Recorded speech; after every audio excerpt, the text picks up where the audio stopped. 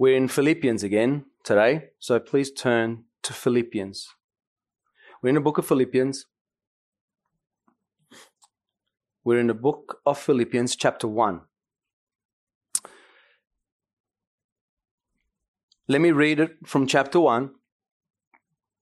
Maybe I'll read from chapter 1, verse 20 to 26, so we can get a little bit of a gist of what happened last time as well. Paul says, according to my eager expectation, remember Paul was waiting to be sentenced, perhaps to death. And it says, and hope, and I will not be put to shame in anything, but with all boldness Christ, even now, as always, be exalted in my body, whether by life or by death. For to me, to live is Christ, and to die is gain. But if I'm to live in my flesh, that will mean fruitful labor for me. I do not know which one to choose. I'm hard pressed from both directions, having a desire to depart and be with Christ, which is very much better. Yet to remain in the flesh, it is more necessary for your sake. And convinced of this, I know that I will remain and continue with you all for your progress and joy in the faith, so that your proud confidence in me may abound in Christ Jesus through my coming to you again. Let me just give you a little bit of what we shared so far with the Apostle Paul through this letter, how Paul shared his love and his affections and his yearning to see these believers, the Philippians. He had such a love for them, and they had a love for him, and they were in partnership with him for the gospel. We then looked at the Apostle Paul praying for this church, that they will grow spiritually in the knowledge and in discernment, in excelling in their lives, revealing the work of Christ until Christ will come back, that they will glorify Him and that they will pray Him. And that through the affliction, then Paul says, God brought the furtherance of the gospel. While I'm in prison, God brought encouragement to the brethren because of the gospel. And whilst I'm in prison, in his afflictions, God brought rejoicing. And now Paul will begin to share a little bit more insights on how he, whether living or dying, has only one purpose in his life. And this morning, brothers and sisters, I pray that you would hear there's only one purpose for any Christian. And what we're going to see is basic Christianity. Just a basic Christianity that doesn't get really spoken about much. What we're going to hear this morning is what a Christian life ought to be like. Because there are many, let me share with you, many hindrances in this life that disturbs and even confuses the Christians of what their true meaning in this life really is. And because of these things that I'll explain some of them, some Christians are just lazy and they don't move. Or perhaps some are not even Christians and they are delusioned to believe that they're Christians. Some may make their lives in this world chasing just after their children. And they say, this is good because God has given me a gift and that's a child from God. And I must bring up this child in the way of God. And I will say, praise the Lord for that. But your child is never meant to replace the one who gave you the gift. You're meant to live your life still for Christ. Another lives solely for his job. And in his job, he says, I am providing for my family. And I mean, Jesus says, if you don't provide for your family, you've denied the faith. Another says, well, God says, if you're burning in lust, get married. So I'm working so I can actually have marriage one day. So I'm providing for my family. And another just works for the sake of working. And these are commendable. Praise God for that. But don't ever forget the one who's providing that for you. God is the one who provides out of His sovereign kindness that you may even have a job. Whether your job is for your family, whether you desire a family, or you're working for yourself, the true purpose in this life, it is not for that. It is for Christ. Some that say, I am a Christian, I belong to the King of Glory.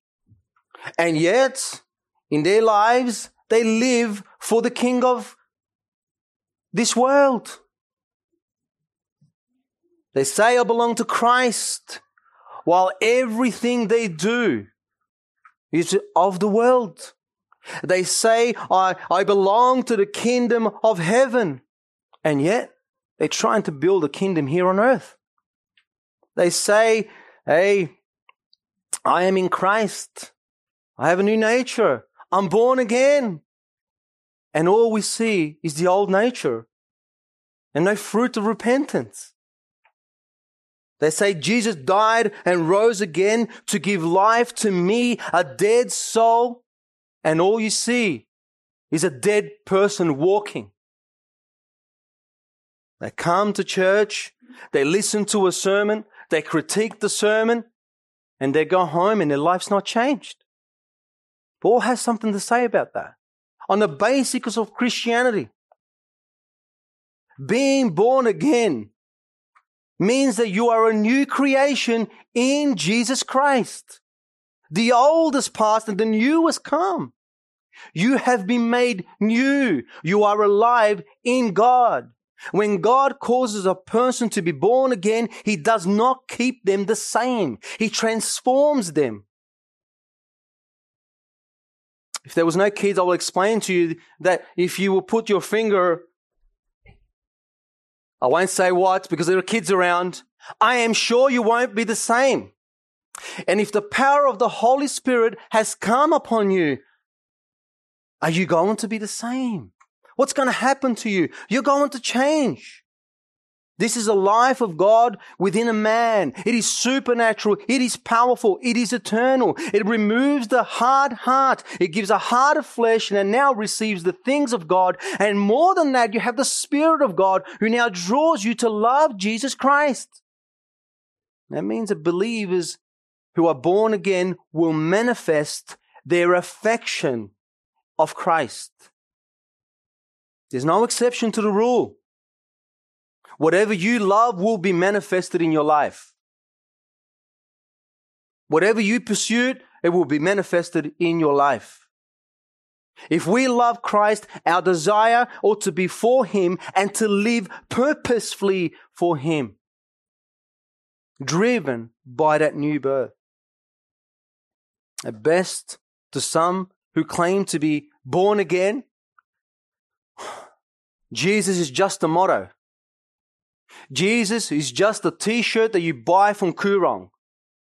And on it says, Jesus saves. Or a sticker that you put in the back of your car with a little fish that it says, Jesus is coming back. Get ready. Is that Christianity? Let me share something with you. When I was first saved, I had praise God, I had such a hunger for the Word of God, but I didn't know anything. So I went to this church. We won't name the church. Actually, I should name the church, but I won't name the church. I'm not sure. Better not. My wife and I were so excited, the little that we knew. We thought, I'm going to get some insight. I'm going to invite the pastor over. I was so excited. I grabbed my Bible. I had no idea MacArthur Lawson. No idea. Just me and this big, well, not that one. It was a smaller one. The Bible. And I invited this man over. I said, I'm going to get some real spiritual insights on this man. And he comes over. My wife is serving him. He's making him something. And he asked the question. He said, so Ralph, what are your hobbies? And I'm like, at the moment, I'm full. I just want to know Christ. I said, I just read the Bible. Well, you guys, you have hobbies? At the moment, I don't care about anything. I just want to read the Bible. Oh, okay. Pam, how are you feeling? Most of you know my wife is not well. And How are you feeling, Pam? How is your back? And my wife, the little that she knew, she answered and said, God is in control. She didn't even understand the word sovereign. So she said, God is in control. I trust him. Do you know what this man answered? Wow. Well, you got to believe in something. This is a pastor of the church. A pastor of the church says to my wife, you have to believe in something. Something is wrong with Christianity. Something is wrong in Christendom, and the church is filled with people in this church that have absolutely no idea how to come to Christ, understand Christ, and live for Christ, because you have a pastor who says, you gotta believe in something. Another person that we know will say, that's a great motto, living for Jesus. That's a great philosophy. I'm wondering if the Apostle Paul, who was waiting to perhaps be sentenced to death, and on his way there, they say, well, how do you plead? And the Apostle Paul says, well, I've got to believe in something. Unfortunately, I'm believing in this Jesus dude who's going to get my head cut off. Or if Paul just rocked up with a t-shirt on, Jesus loves you. That is not Christianity. That is not Christianity. A Christian's life purpose is not to be driven by philosophy, not something that will mean absolutely nothing if you believe in something apart from Christ, not a motto. If we are Christians, we are meant to make Jesus the epicenter of our lives. I've given a title to our sermon today. Some of you might smirk at this, but I put Christ is before it. Christ is the purpose-driven life. Okay? All right, some of you are laughing. I know why. We won't talk about Rick Warren. Oh, oops. Christ is the purpose-driven life. And 3 things we're going to look at through our text this morning. 1, living for Christ. This is a Christian basic. 2, longing for Christ. And 3, lingering for the body of Christ. This is your basic Christianity. You live for Christ, you long for Christ, and you serve the body of Christ. So please, now look with me at verse 21 of Philippians. Paul says, for me, to live is Christ and to die is gain. By the way, the is not in the real original text. This actually reads, for me, Christ. To die, gain. You go, that doesn't make sense. No, it's emphatic. There's nothing in between that. The word is added there for us to understand it, because it doesn't make sense to us if we say, for me, Jesus. I sound like one of the old tribe, they don't know how to speak in English. No. But what Paul is saying here is, for me, it is to live Christ, to glorify Christ. My existence is Jesus Christ. Paul, in his eager expectation, he knows he's going to see Caesar and perhaps be killed. And he says, for me, to live is Christ, and to die is gain. Whether I live or die, Paul is saying, I live for the Lord. And dying is gain.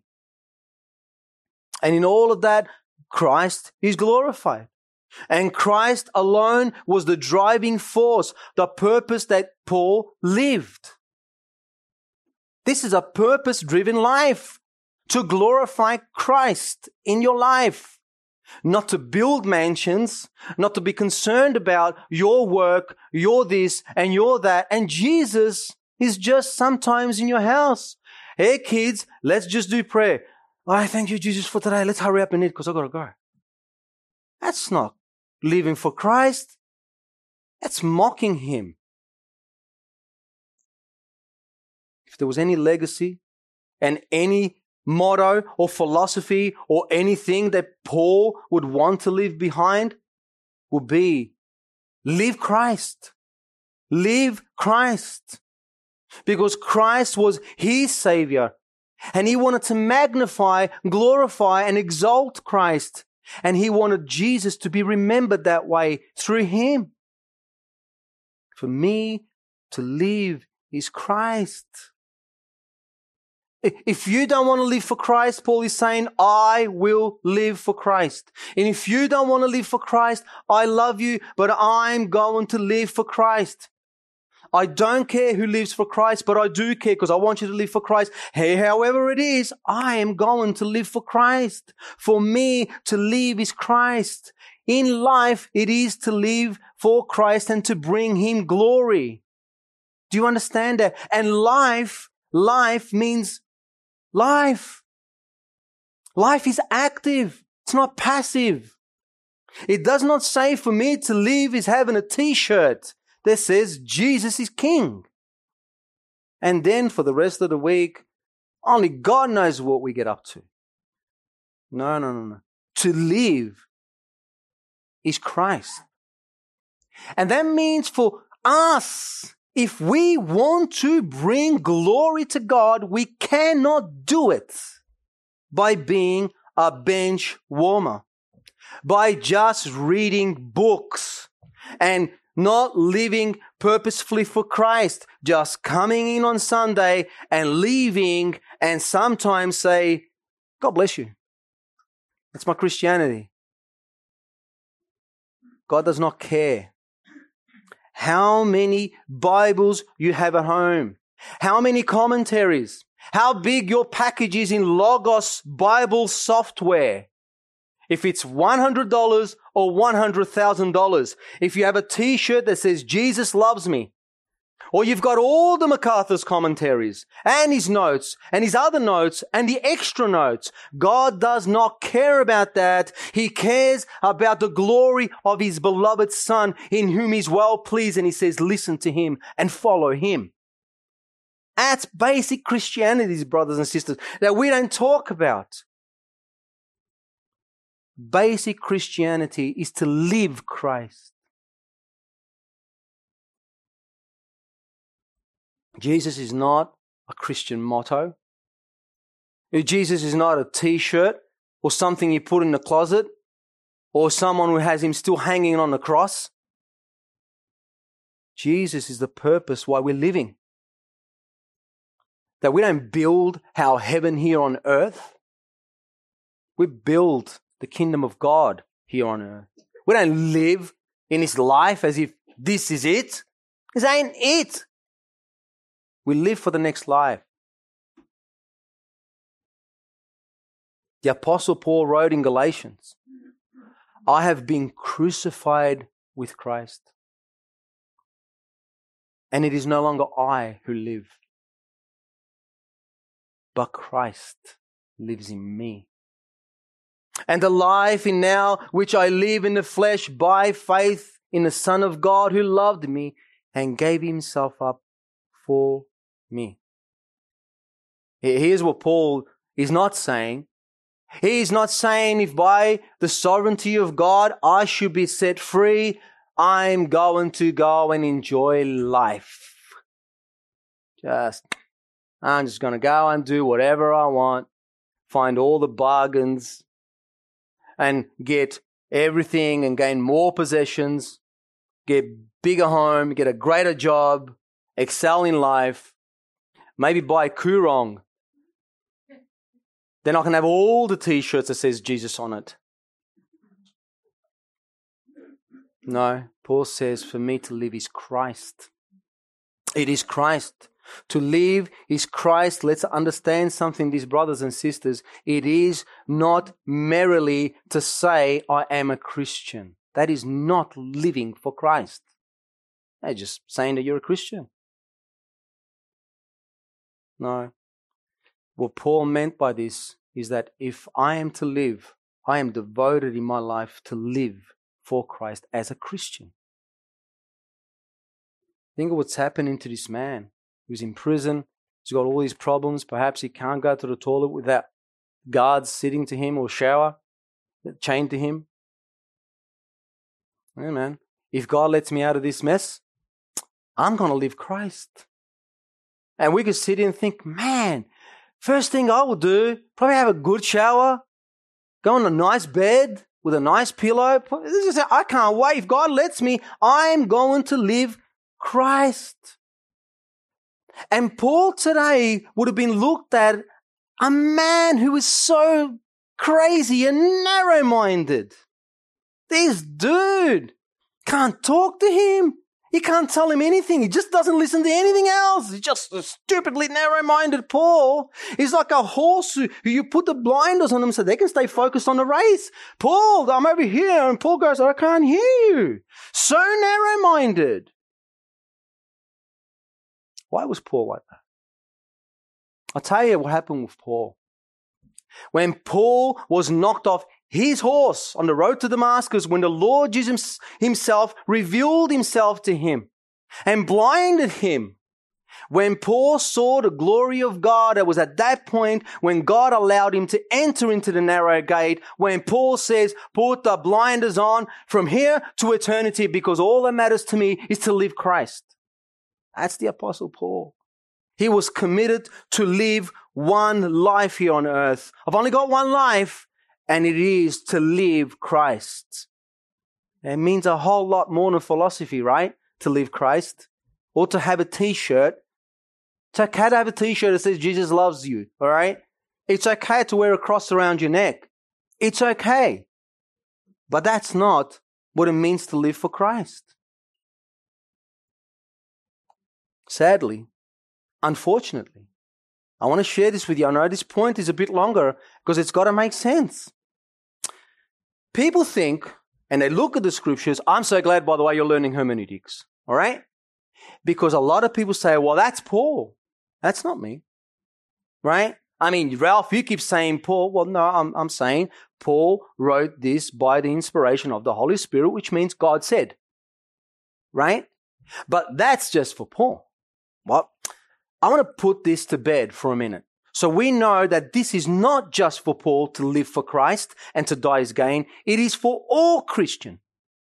Because the Apostle Paul in Romans chapter 14 and verse 7 and 8, you can turn there, but I'll read it for you.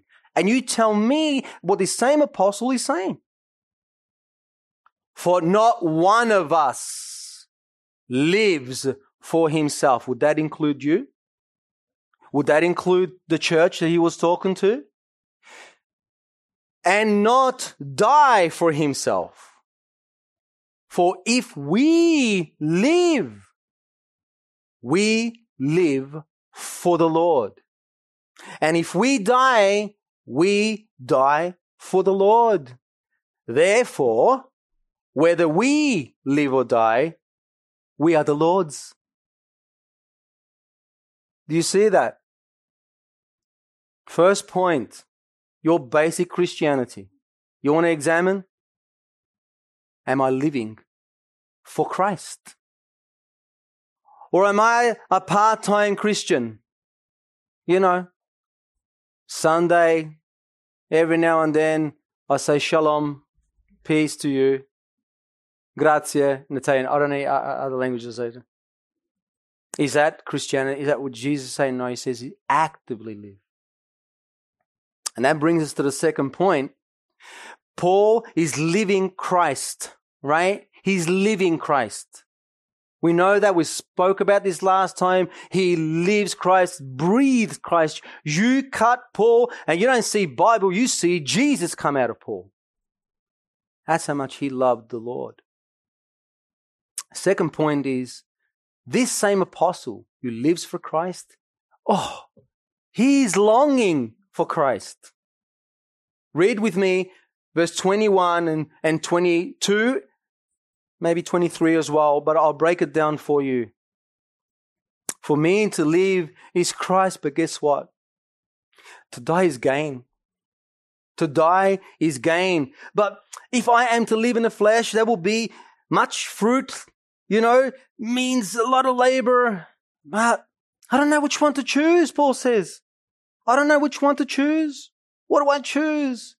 Let me explain really quickly. It's not that Paul himself had the ability to choose to die or not. That's not what he's saying.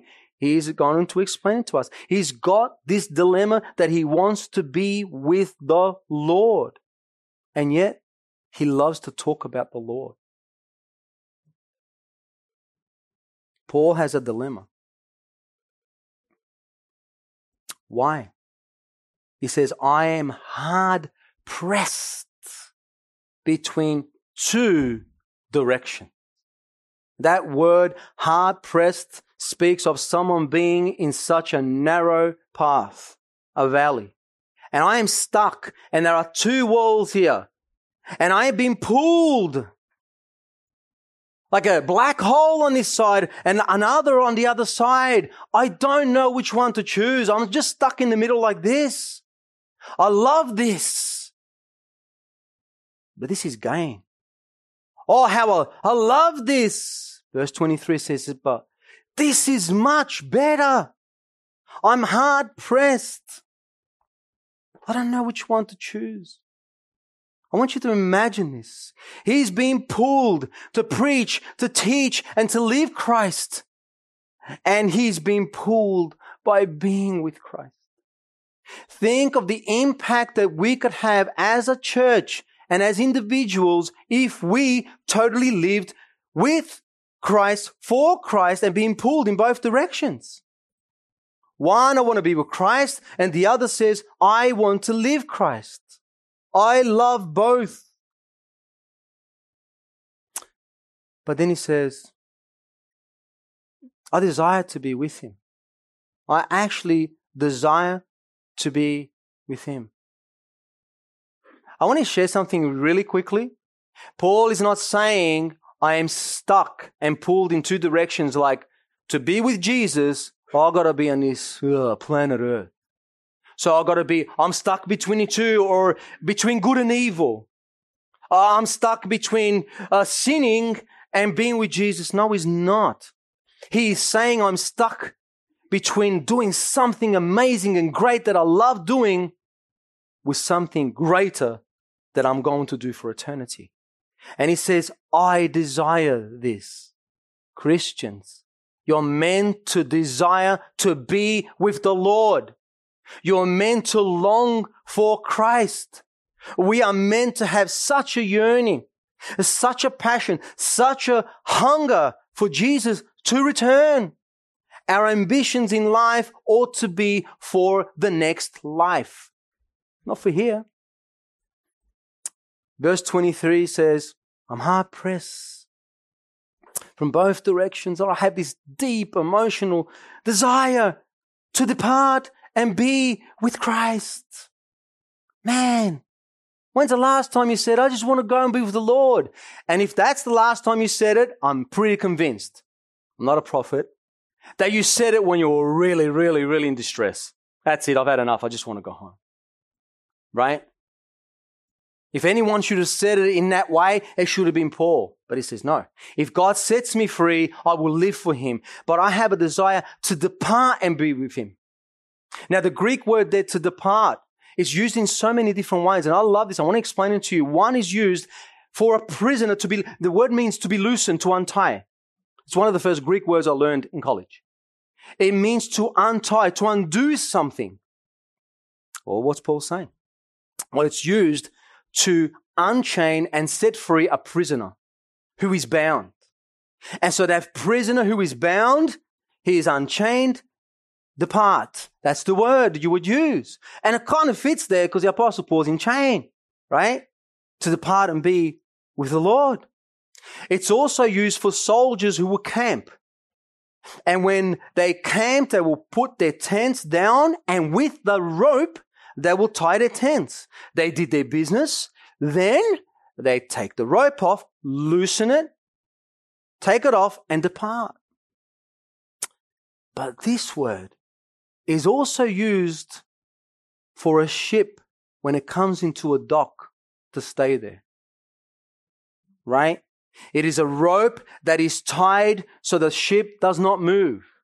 And so the sailors get off and they do what they got to do. They get some refreshments. They get new hats. I don't know what sailors actually do. And they go on land for a little while. They know that the ship is taken off in due time. At a proper time, it's loosened and they go back into the sea. Now, what's Paul saying here? Think about it. Paul is saying, I am at the moment docked. I'm actually docked on planet Earth. And whilst I'm docked, whilst I'm allowed to be on this earth, before I'm loosened to go, I will live Christ. I am going to live for Christ. As a sailor knows that it's only a stop-off, Paul knows this is just a stop-off. It's only a matter of time when the sailors will get back on the ship and they'll go out to sea. Now, if you know much about sailors, if you've ever spoken to someone who's lived at sea, I have. They love the sea. In actual fact, they hate the land. To them, it's just a stopover. And once they get onto this ship, they're in heaven. What's Paul saying? Paul's saying, I cannot wait to be loosened. While I'm temporarily living here, I cannot wait for this rope to be untied and for me to sail into the hands of my Savior. What a wonderful picture. What a wonderful picture. To die is gain. To die is gain. When my rope is loosened and I'm on that ship, man, I'm saying, ciao, ciao. See you later. I'm going. I want to go. I can't wait for God to take this off. But right now, He's holding it there. And if He's holding it there, then I'm on this land. Guess what I must do? Live for Christ. And He says to die is gain because I will be with Christ. And the word with means alongside of Jesus in fellowship with Him. I love it. I'm going to be with Christ in the presence of Christ. So to die, Paul is saying, it is very much better. It's better to die than to live. Suicidal man. He's crazy. Right? No. If we love Christ, we live Christ. And if we love Christ, we long to be with Christ. For me, to die is gain. It's very much better for me to die. If God would have Paul still be here on earth, Paul will not waste a moment knowing that it's only temporal until God loosens the rope.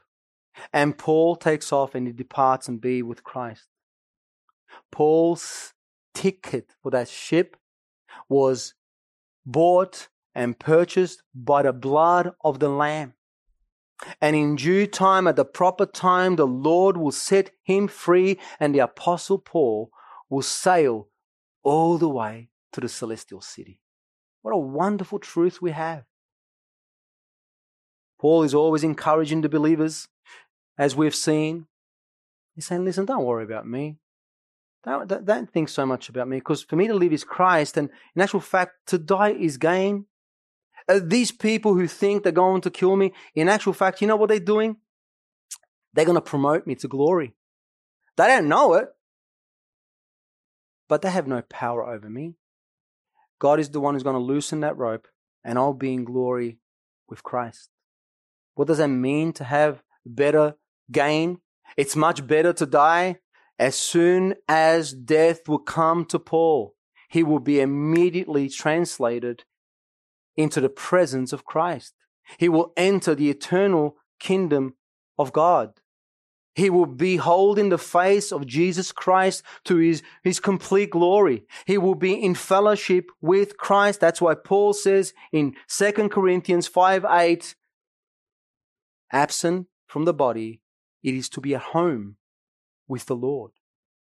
You know, what is much better to die to Paul? I've made it home. I'm home. Lord, I'm home. Here I am, Lord. I've made it to my final destination. Paul will be in the presence of his holy God, the lover of his soul, the Christ whom he longed to see, yearned to see him. Paul is saying, when I am loosened from this world, I am going to sail into the eternal glory where Christ will be my anchor for eternity and I shall never be moved. Amen. Right? That is very much better. But Paul, if I'm here, I'm just going to live for Christ. But for me to die is gain. I will be released from these guards. There'll be no more pressure, no more annoying people, no more dwelling sin, no more fears, no more pain. No longer I have to see Jesus' impartiality through his word. Dying to Paul was not a demotion. It was a promotion. Death to believers ought not to be feared. It ought to be longed for. Not suicidally, right? You ought to long for Jesus Christ. This is the Apostle Paul. He loves Christ so much that he longs to be with him forever. Paul is saying, I will not only live for Christ, preach Christ, exalt Christ, suffer for Christ, but just like a sailor who's ready for a ship, I am ready to be with him. We must be ready. When's the last time you said, man, I long to be with Jesus? I want to be with him. I desire to be with him because it's much better than this shirt. It's much better than the cooler that goes up and down. It's much better than my job, much better than my kids, much better than the husband and the wife or my neighbor. It is way, way better. Paul's longing for Christ is what every Christian ought to do. Live for Christ and long for him. But then we have another little dilemma with Paul, which brings us to the third point. Lingering for the bride of Christ. This is very, very crucial for those of you, please, I beg of you, who are members in this church, to listen to what Paul says. Look at verse 22a and 24 and to 26. Yet, Paul says, after he says all these things, yet to remain in the flesh, it is more necessary for your sake. Whose sake? The church. And convinced of this, I know that I will remain and continue with you all for your progress and joy in the faith, so that your proud confidence in me may abound in Christ Jesus through my coming to you again.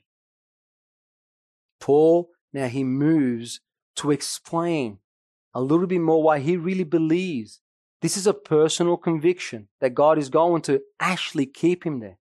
And Paul is saying, I will forfeit the greatest thing, the greatest of greatness, I will forfeit so that, because this is more necessary for you. For himself, we don't read that, do we? He does not say that God is going to leave me behind so that I can build my own kingdom on earth. He does not. He says, God, I am convinced of this, that God will leave me behind for your sake. And we're going to see what that sake looks like. What is Paul talking about? Verse 22, it will mean fruitful labor. Fruitful labor. It doesn't mean living for himself, working for himself, Paul relaxing. It doesn't mean have a family, build barns. It does not mean that when I get out of this prison, I'm just going to be a different person. Paul says, it's for your sake. Sadly, people also say, well, I am not Paul. You know, who can do what Paul did? I'm pretty sure Paul was just a human being. He's called by God to write scriptures, to be an apostle. We will never be that. But he was weak like us. So let me just share with you that if we're saying it's just the apostle that brings forth this fruit, well, a few sermons ago we spoke about Paul praying for the church, and from verse 9 in chapter 1 to verse 11, and in verse 11 it says, having been filled with the fruit of righteousness, which comes through Jesus Christ. And that means those fruit are not just Paul's, they are for the whole church. Jesus himself said in chapter 15 of John, I am the vine and you are the branches. He who abides in me and I in him, he bears much fruit. So the fruit is not just for the apostles, it is for the whole church. And apart from me, you can do nothing. In other words, you have to be a Christian, and that fruit bearing will come because Jesus is dwelling in you. If anyone does not abide in me, he's thrown away as a branch and dries up, and I will gather them and cast them into a fire that is burned. In other words, where there is no Christian fruit bearing, there is no Christ. You're not a Christian. Right? I mean, that's what Jesus said. Jesus also went on to say in chapter 15 of John, my Father is glorified by this, that you bear much fruit, and by that fruit bearing, prove to be my disciples. So when we see John saying, for me, it means fruitful labor, it's not just John. It's every Christian. It's not just for John. It's for me and you. We are to live for Christ, long for Him, and serve Him in the body of Christ, where you belong. That's what we read here.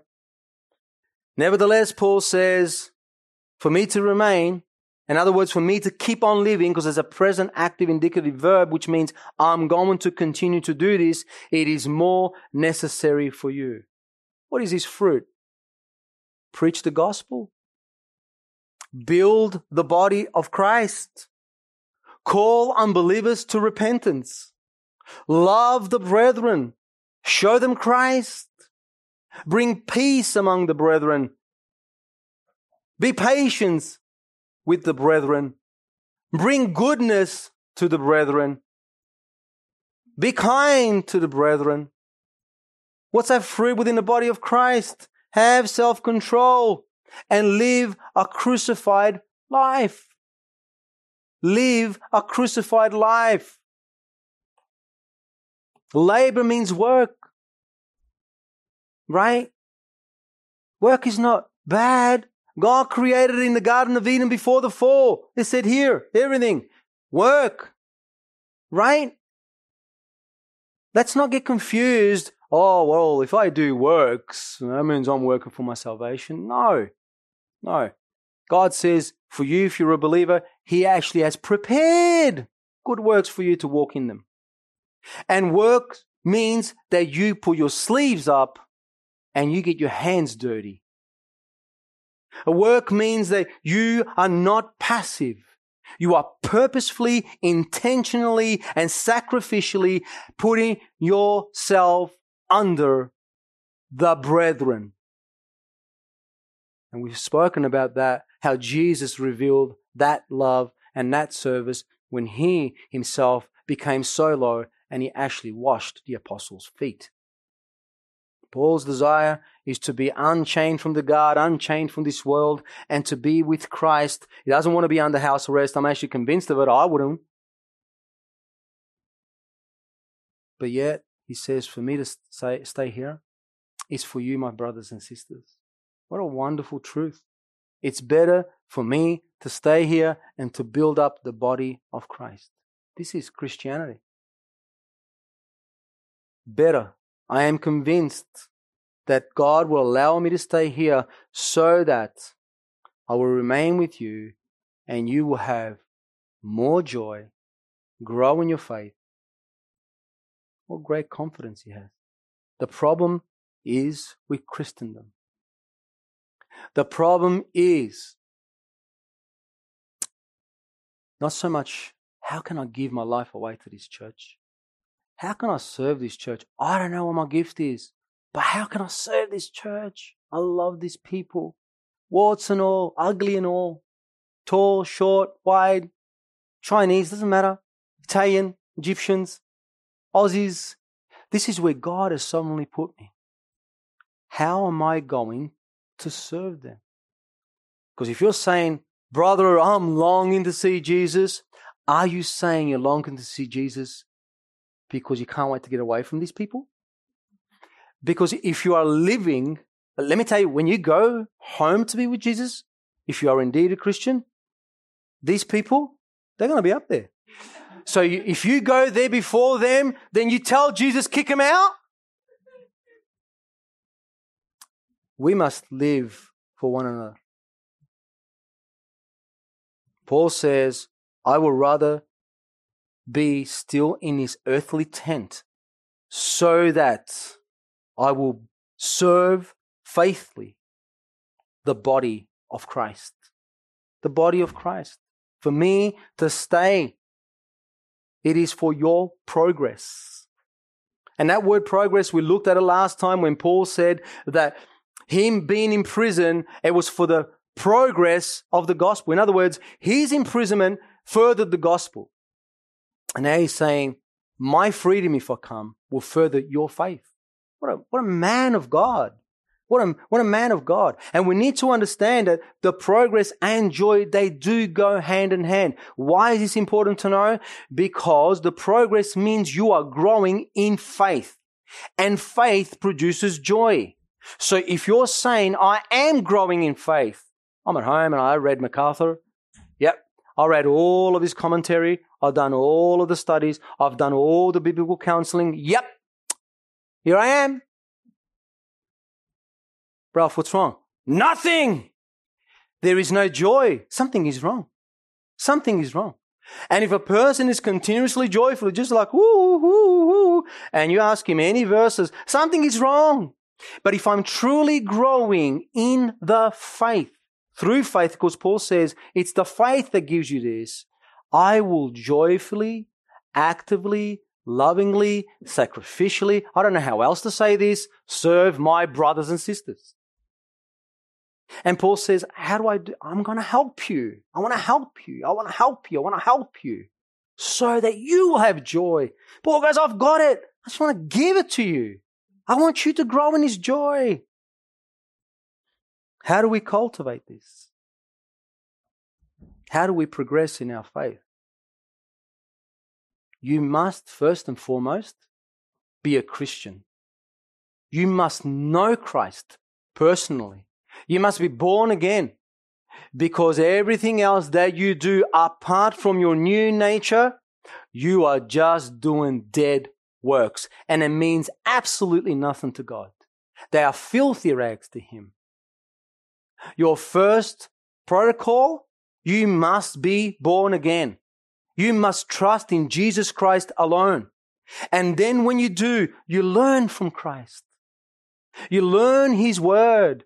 That's how you cultivate. That's how you grow. You live for Christ in the body of Christ. Listen, serving the brethren encourages you even all the more to live for Christ and to live the true meaning of a purpose-driven life. Christ is that object of faith. You must read the Word of God. You must know the Word of God. And then you must live the Word of God. So what's the ultimate purpose? I love the Apostle Paul. Look at verse 26. I know people looking at me, maybe I'm running out of time. There is no time until rapture. Just to let you know. Time doesn't exist in heaven. So I can go until Jesus comes back. We could come back today. Look at verse 26. Here's what Paul says. I'll read 25 again. Convinced of this, I know, and that I will remain and continue. Here's the reason why I'm going to continue, for your progress and joy in the faith. And here's the reason. Now, so that your proud confidence in me may abound in Christ Jesus through my coming to you again. Now, I want to read to you really what the original says. Your Bible will say this, by the way, in a specific way, this way. This is kind of a bit strange when you read this. You can sort of misunderstand what Paul is saying. I'm going to read you the original text, how it reads in Greek. Paul says, so that, this is the reason, that your boasting may abound in Christ Jesus in me. So Christ is at the front. So in other words, when Paul says, you may boast in Christ Jesus in me, what's he saying? You're going to boast in the Lord Jesus Christ through what I'm doing and through my coming to you again. Does that make sense? Because that's it's all right, but I just thought, I don't want to confuse you. The boasting is not in Paul, it's in Christ Jesus, but because Paul was living Christ, it was revealed through him. Paul is saying, I'm lingering back for your sake. I'm staying back that you will grow in the knowledge of Christ Jesus, in your service, in faith for the brethren, and you become joyful. That the glory of Christ will be revealed in you. That you will give glory to God in what I'm doing and in being set free. So Paul has revealed to us this morning just the basics of Christianity. This is the purpose-driven life. You live for Christ. You long for Christ. And if you die, you're in a better place. Pretty convinced, or else we wouldn't be talking here, right? But if God is still keeping you here, what are you going to do about it?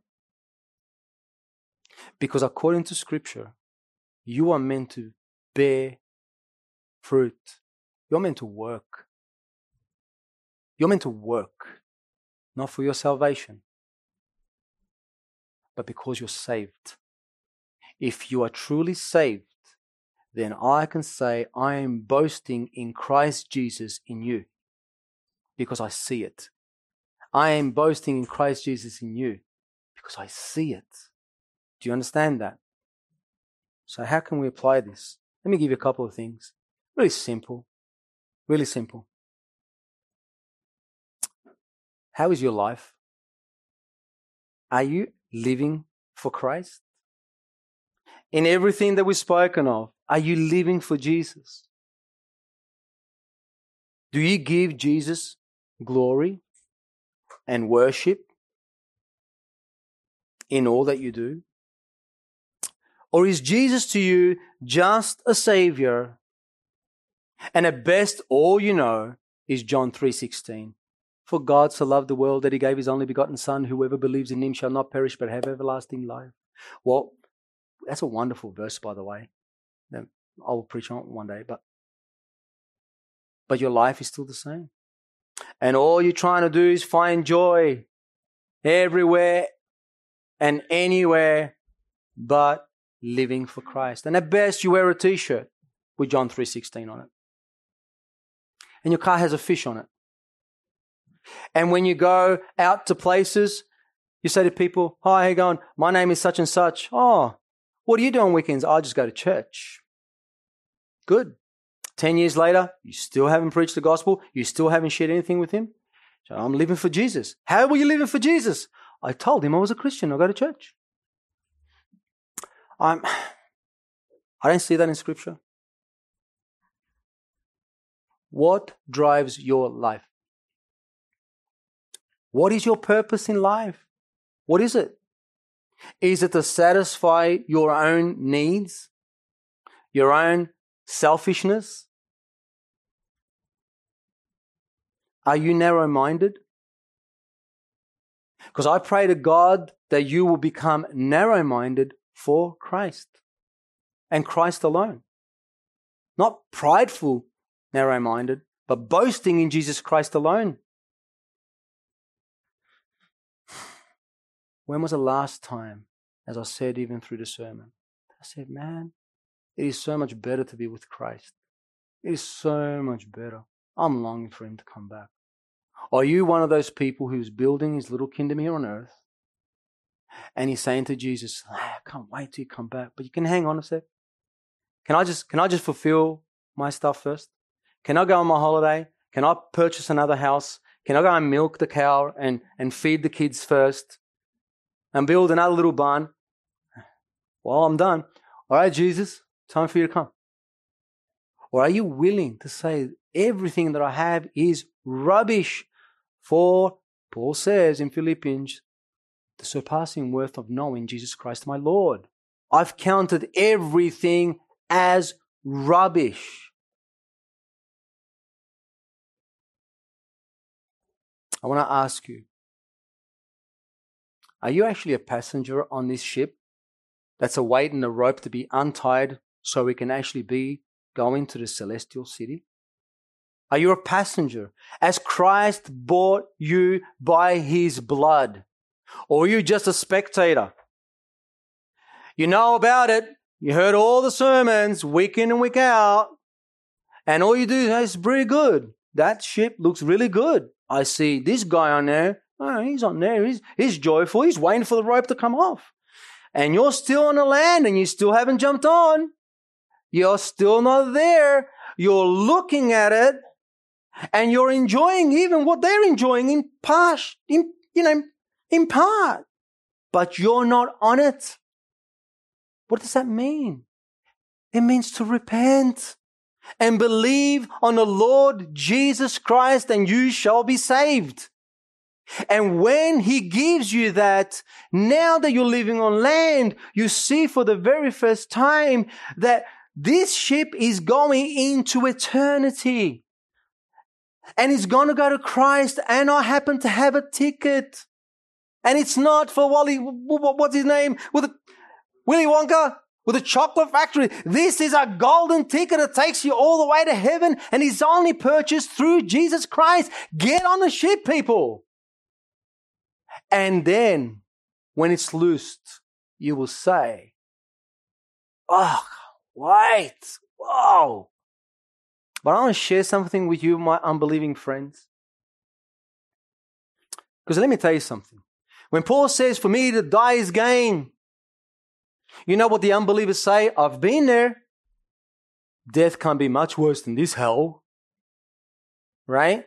And an unbeliever thinks that even if he will commit suicide, he's going to be at peace. No. There's no gain for you. If you die without Christ, you will gain something. But you will gain the wrath of God for rejecting his Son, who actually was the perfect sacrifice, the perfect lamb, who took that. But there are things that can actually hinder us. What is it? What can hinder us to be God the way God wants us?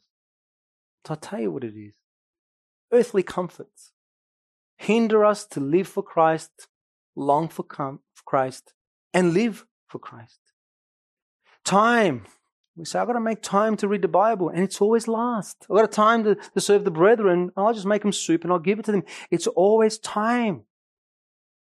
Sometimes it's money. We don't know what to do with it. Pride. Selfishness. Let me encourage you though, my brothers and sisters.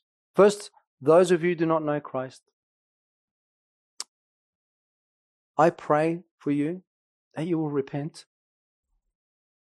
Because if God loosens your rope right now, it will be the worst thing for you. You will not gain anything but the wrath of God, eternal hellfire in the deepest darkness, and God's anger will be poured out upon you. But for my brothers and sisters, if you see a brother in this church who is a member, who is struggling in his life, can you remind him that he's only docked here for a little while? Please remind him. Remind him this is not our final resting place. If you see a brother who's struggling, is working too much for the things of this world, kindly and with love and with your heart for them, just remind them that rust is going to destroy it and moth is going to eat it, to work for the things of heaven. If someone is burdened with a family member, an unbelieving family member, job, whatever it is, get beside them and remind them that one day the Lord will loosen that rope for them and they will go to eternal glory. If someone is living in this world as if it is forever. Please remind them they will die one day, but it will be gain, so that they may live their lives for Jesus Christ. Christ is worth us living for. Christ is worth for us to continuously long for. Christ is worth for us to serve His wonderful bride. This is Christ's purpose-driven life. Amen. Father, we come before you, Lord. We thank you. Thank you for the day that you've given us, Lord. Oh, Lord, I pray that your word that is alive and active and sharper than any two-edged sword has come into our hearts to remind us, Lord God, what it cost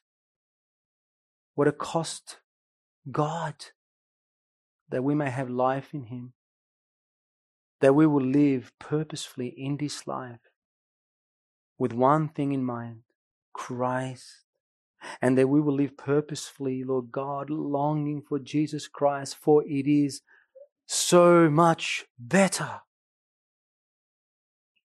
And yet, Father, you have chosen to leave us here even for another day. May we live it for the bride of Christ, for your glory. Amen.